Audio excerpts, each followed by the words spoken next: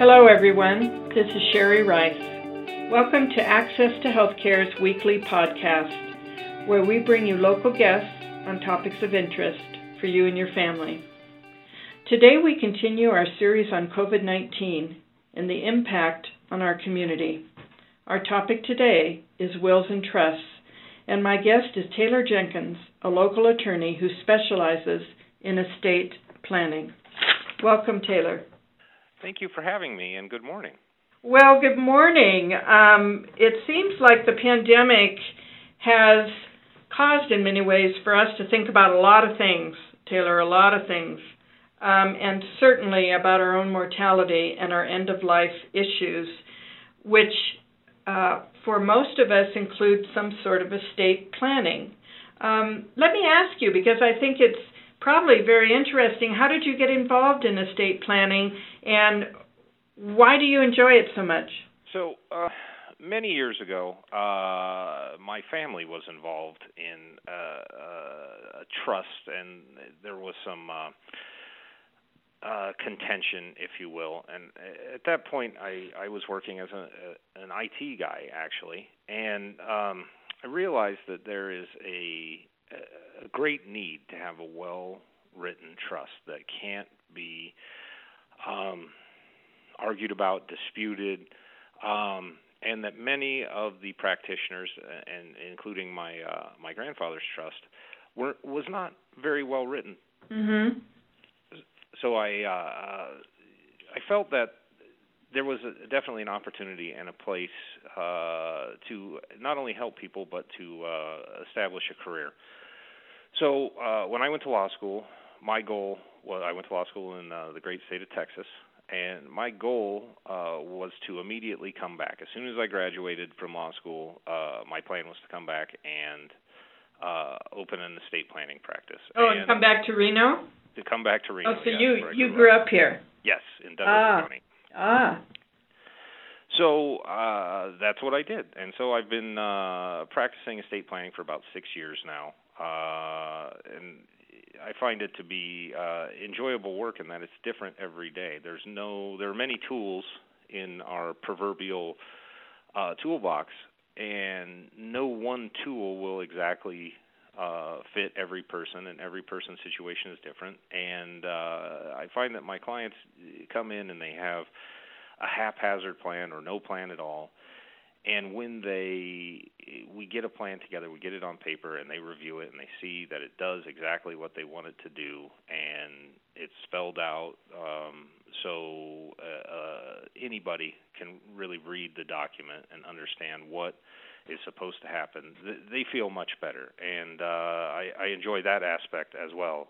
So there's the analytical challenge of how do I do what this person or this client is asking me for, and then there is the altruistic portion of it where they leave and they are happy with what they've got, and they know that things are going to be distributed, be taken care of in the way that they want, and they can move on. They no longer have to worry about it. So, well, it seems like, Taylor, that there would be a real emotional piece to this, too. I mean, you're spending time with people who are talking about their death and what they want to happen after they die.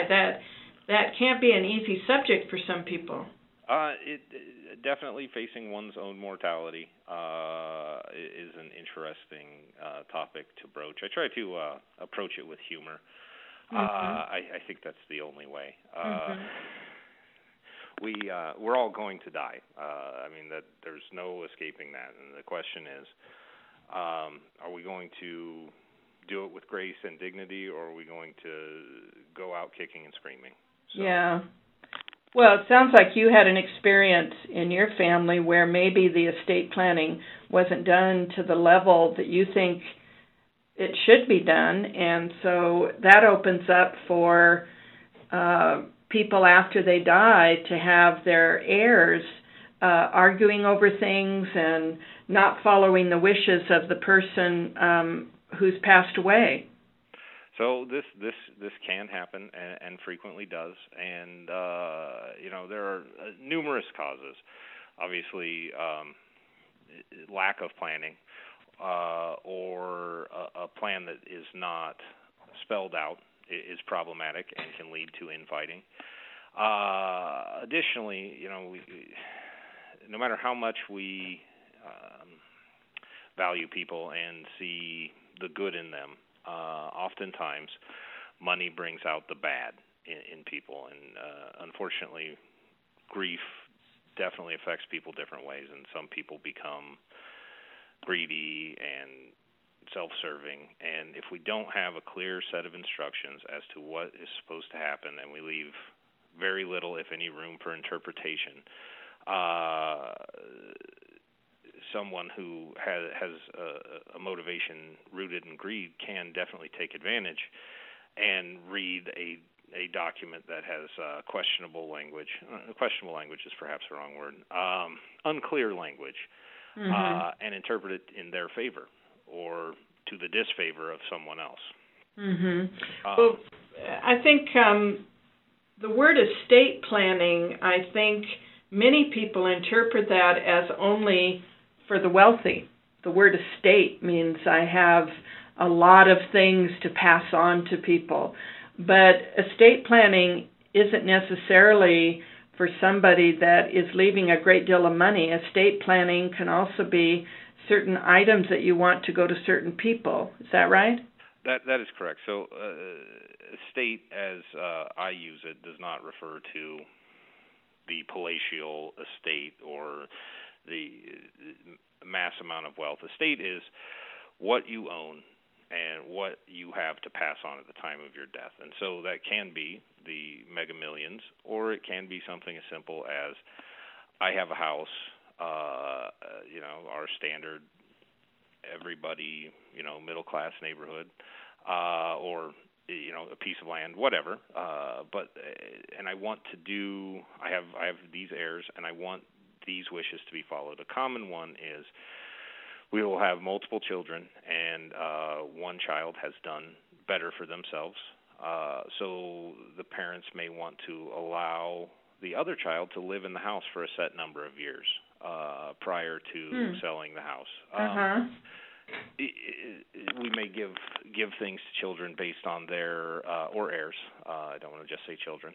We may give things to heirs based on their financial position and their relative level of need. So estate can mean anything from the grandiose to the very simple. I have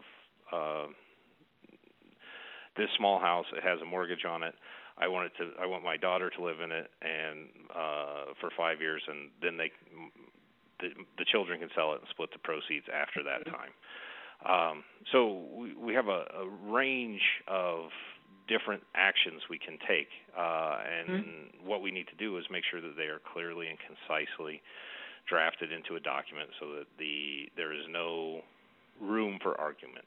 Sometimes we draft these really extensive documents with a ton of legalese, and nothing is really clear. And I believe that some clients value the weight of the document, physical weight, more so than the clarity. As attorneys, oftentimes people joke with us that we get paid by the word. In the estate planning field, I oftentimes find that less is more, in that less words give us less places to argue. So clarity is king. Got it. Well, let's move into a little bit about the types of plans that someone can do. I know there's the will, the living trust, there's a revocable trust, and the goal is to make it, well, all I can speak for is myself. My goal in my estate planning was to make it as easy for my children when I pass away to be able to move forward with whatever finances I have and also with whatever property I have. And the word that I didn't want to have happen is probate. And even though I didn't know a whole lot about probate, I knew that that was not something I wanted my children to go through. So I like to think, so I want to touch on probate, but I'm going to circle back around to probate. I'm going to answer your question of plans first. Mm-hmm. So generally speaking, we have the no plan, Mm-hmm. which is where someone does nothing. And every state in the union has what we call an intestacy law. And the intestacy law states where your estate or possessions will go and how it will be divided. And it's generally based on familial relationships. So if you have 2 kids and no spouse, your children will split your estate. Then we have a will. A will is where we lay out in great detail where we want assets to go, who we want to have what, but we have no power to delay that gift. So if we have a young child and we pass away, young being under the age of majority or a minor, we either have to give the gift directly to them or give the gift to a guardian. And we don't have a lot of ways we can check up on them after. So those first two, the no plan and a will, regardless of how well the will is drafted, we will end up in probate.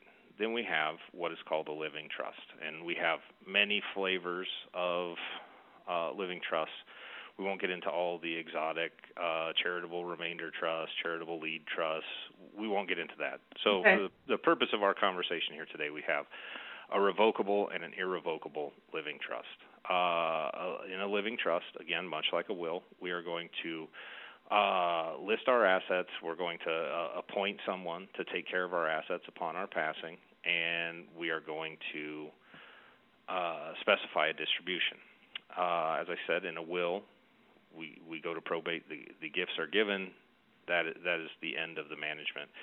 In a trust, we appoint a trustee, and we can make some rules that the trustee will follow, specifically addressing, say, a minor child, and how distributions would be given to them, what age they need to be to get a full distribution if we want to make a staged distributions throughout their lives, if we want to require that they go to college.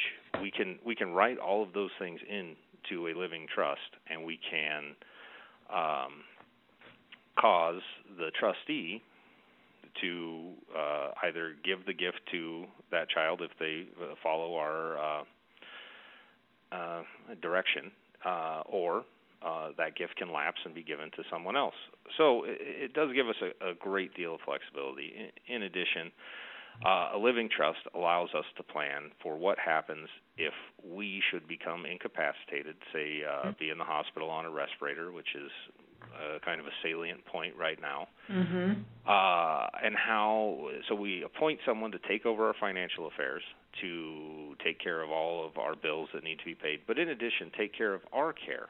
So we have kind of a dual purpose document in a trust. Takes care of us while we're alive if we're incapable of making decisions, and then it also allows us to take care of minor children, heirs with disabilities, those kind of things after our passing. Okay.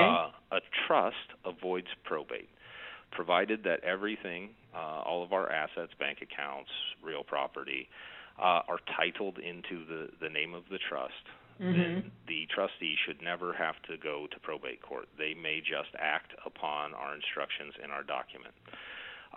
There are rare occasions when a trust may be pulled into the probate court. One would be a challenge. So if any heir or a creditor challenges your trust, we would have to go to probate and have at least a hearing on that. And the trustee, in the case of a direction or an instruction that is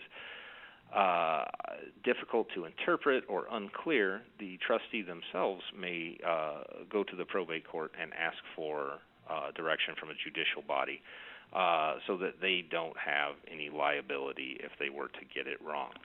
Okay. And what about the revocable trust? So a revocable living trust is designed to solely as an estate planning tool. It is there to marshal all of our assets, avoid probate, and give detailed directions as to where things should go upon your passing. Revocable means that it can be revoked at any time by the grantor. They can, the grantor being the person who wrote the trust. They can revoke the trust. They can amend the trust. They can decide it's not what they want. They have all the freedom to do whatever they want with the property in the trust while they're alive. There's a saying we like to use, which is, with a revocable living trust, you are the trust and the trust is you. Creating a revocable living trust does not change any of your rights as to any property that is in the trust. You may sell, rent, lease, give away anything in the trust just as you would if it was your own personal property, which it still is. With an irrevocable trust, that is more of an asset protection tool, and we are giving a gift to the trust. The trust is a separate entity from us. The trust owns the assets, and then we may write our directions. Many times we would write this, an irrevocable trust, to take care of a significant other and possibly young children. There are ways in the state of Nevada to give all of or a large portion of our assets to an irrevocable trust, yet still be the beneficiary.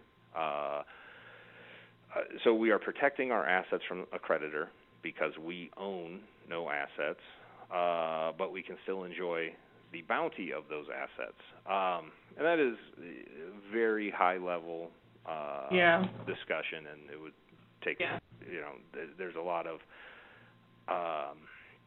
different avenues that can be taken with that, and it depends on someone's specific position. So, again, well, that brings up the question, Taylor, whether somebody needs an attorney to do a will or a trust.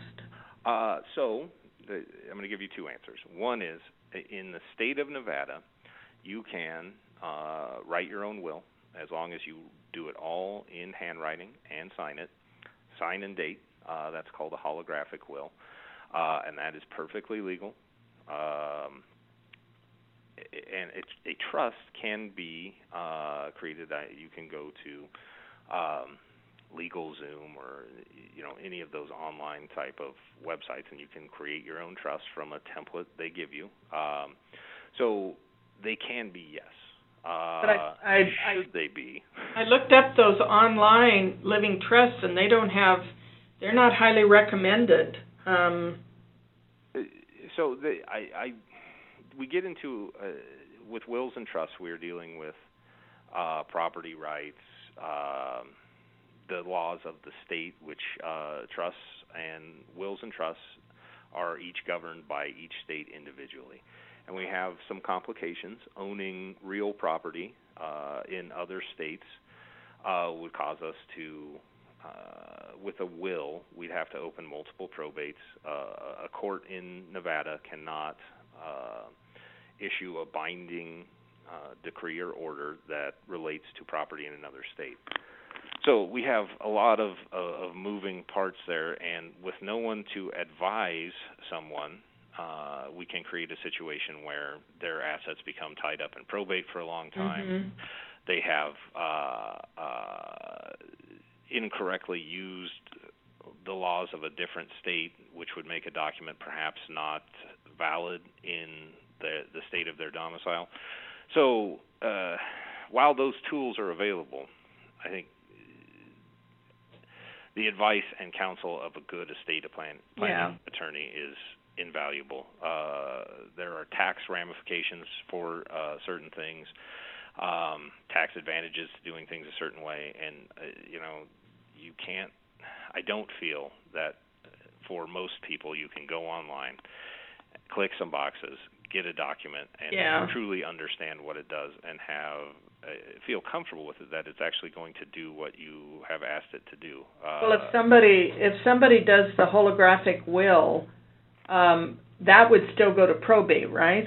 Absolutely. So again, the no plan, right. the will, we're going to probate. And so let's segue into probate for a moment.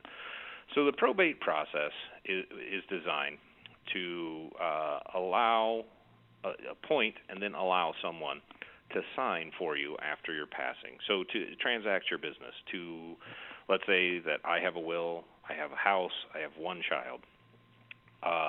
In the will, my child gets everything. I pass away, and I appoint my child as the executor of the will. I pass away. She needs the world at large needs to know that her signature transferring my property is valid. And so the probate process is an orderly process of appointing a representative, which, if I can parallel this, we do this on our own by appointing a successor trustee in a trust, and we don't need the court's intervention. But the court approves this person, the administrator or executor of the will, and issues them letters, often called letters of administration or letters testamentary. Those letters authorize that person to transact your business.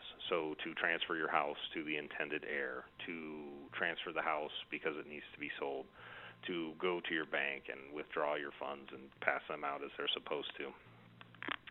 However, the court can't just give someone free license to go collect these assets and transfer them. So the court makes us do several things. We have to do an accounting, which is we have to gather all the assets, list them in a document filed with the court. We then have to file a petition for distribution, which says, pursuant to whatever authority we're operating under, be it the intestacy laws or the terms of the will, pursuant to one of those two authorities, these items should be distributed to these people, and then the court approves or disapproves on occasion that plan, and we're forced to go into an iterative process where we're submitting plans to the court for approval. Well, let me ask you something about the online living trust kits. Would they end up in probate? So any trust that is well done or is done at least sufficiently should not end up in probate. Okay. The problem with the online kits is we may have unclear language. We may have one of the big ones I see is conflicting terms. So people will leave one thing to someone and then try to leave it to a group of people again. And with conflicting terms, the trustee should not do anything. They then need to go to the probate court for instruction to have that interpreted. Well, it became very clear to me, Taylor, a while back that I needed to have an expert's advice, and I don't have a ton of things to leave, but the things that I do have are important, and that I needed some expert advice to be able to do this, and therefore I went to an attorney to do my will and trust. How much does that usually cost? And I know that we're not getting down to dollars and cents, but gives people an overall as to if they went to an attorney, or say to yourself, to get that advice and to do a trust for them, what do you think the cost would be? So wills and trusts will vary in price based on complexity and the flavor of trust that we're going to do. I would say for your standard living trust, a reasonable price is somewhere between $900 and $1,500, depending on where you've gone. And if you own lots of real property or you have many heirs and there's a very detailed plan, prices will go up from there. But I feel that is a reasonable price point in our market. And that's for a single person. When you have a married couple, usually the prices are more. I would suggest that with a married couple, you're looking between $1,400 and $3,000 is in the ballpark. Okay. Depending on your comfort level with the professional you've chosen. That gives people a sense of what we're talking about. I think that many people that haven't done a lot of interactions with an attorney think that it would be a lot more than that. I really wanted to give people a sense of how much this is available to so many of us, that this is not a uber wealthy issue of doing estate planning. It's for just about anybody.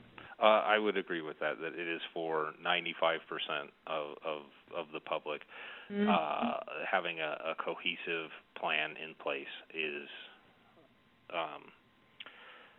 recommended. And interestingly, people say I don't have that much, but they may have a house that's worth $500,000. Right. That's a lot. Yeah. So these are things to think about. And I had one final comment on Absolutely, probate and sir. wills. Absolutely.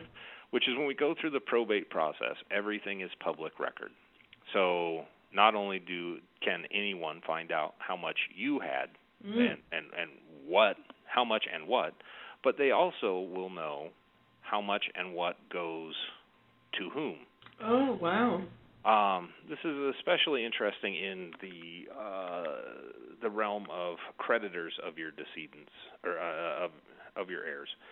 Should a creditor know that someone's about to get a bunch of money, they can very easily lien that or take it before it gets in their hands. With a trust, none of that is public information, so no one has the ability. No one outside of the heirs should ever see the document, nor needs to. And the trustee has the ability, with what we call a spendthrift clause, to delay payments to a beneficiary if they have a creditor issue, and the creditor cannot compel the trustee to disgorge that beneficiary's share of the estate. So we do offer to our beneficiaries some protection from creditors and offer some additional planning for them. So really, what I think that we wanted, or I wanted to get across to people, you've done fabulously today for us, Taylor, on the wills and the living trust, what they are, how someone can avail themselves of the living trust and the will, how it is to our benefit to not go to probate, and that it's for our loved ones and our heirs that we want to have a plan. I heard that loud and clear from you. Not having a plan is a plan, but having a plan is to the benefit of the people that we love. I think that's really what you're saying to us today. Yes, that I believe that planning makes it easier on everyone. If we have levels of planning. One level is to make sure that we have clearly defined who gets what to avoid any infighting. We can do that in a will. We can do that in a living trust. The probate process in Washoe County can take anywhere from a very simple probate might take 8 to 10 weeks, and a complicated probate could take upwards of 3 to 5 years. Wow. So we have the one aspect of making sure that everything goes where we want and everything is very clear, and then we have the aspect of how much is it worth to me, the person who's developing the plan. How much is it worth to me to make sure that my family doesn't have to go through a possibly protracted probate process? Right. And really, it's a service to our loved ones to not have to go through a protracted process with possible fighting.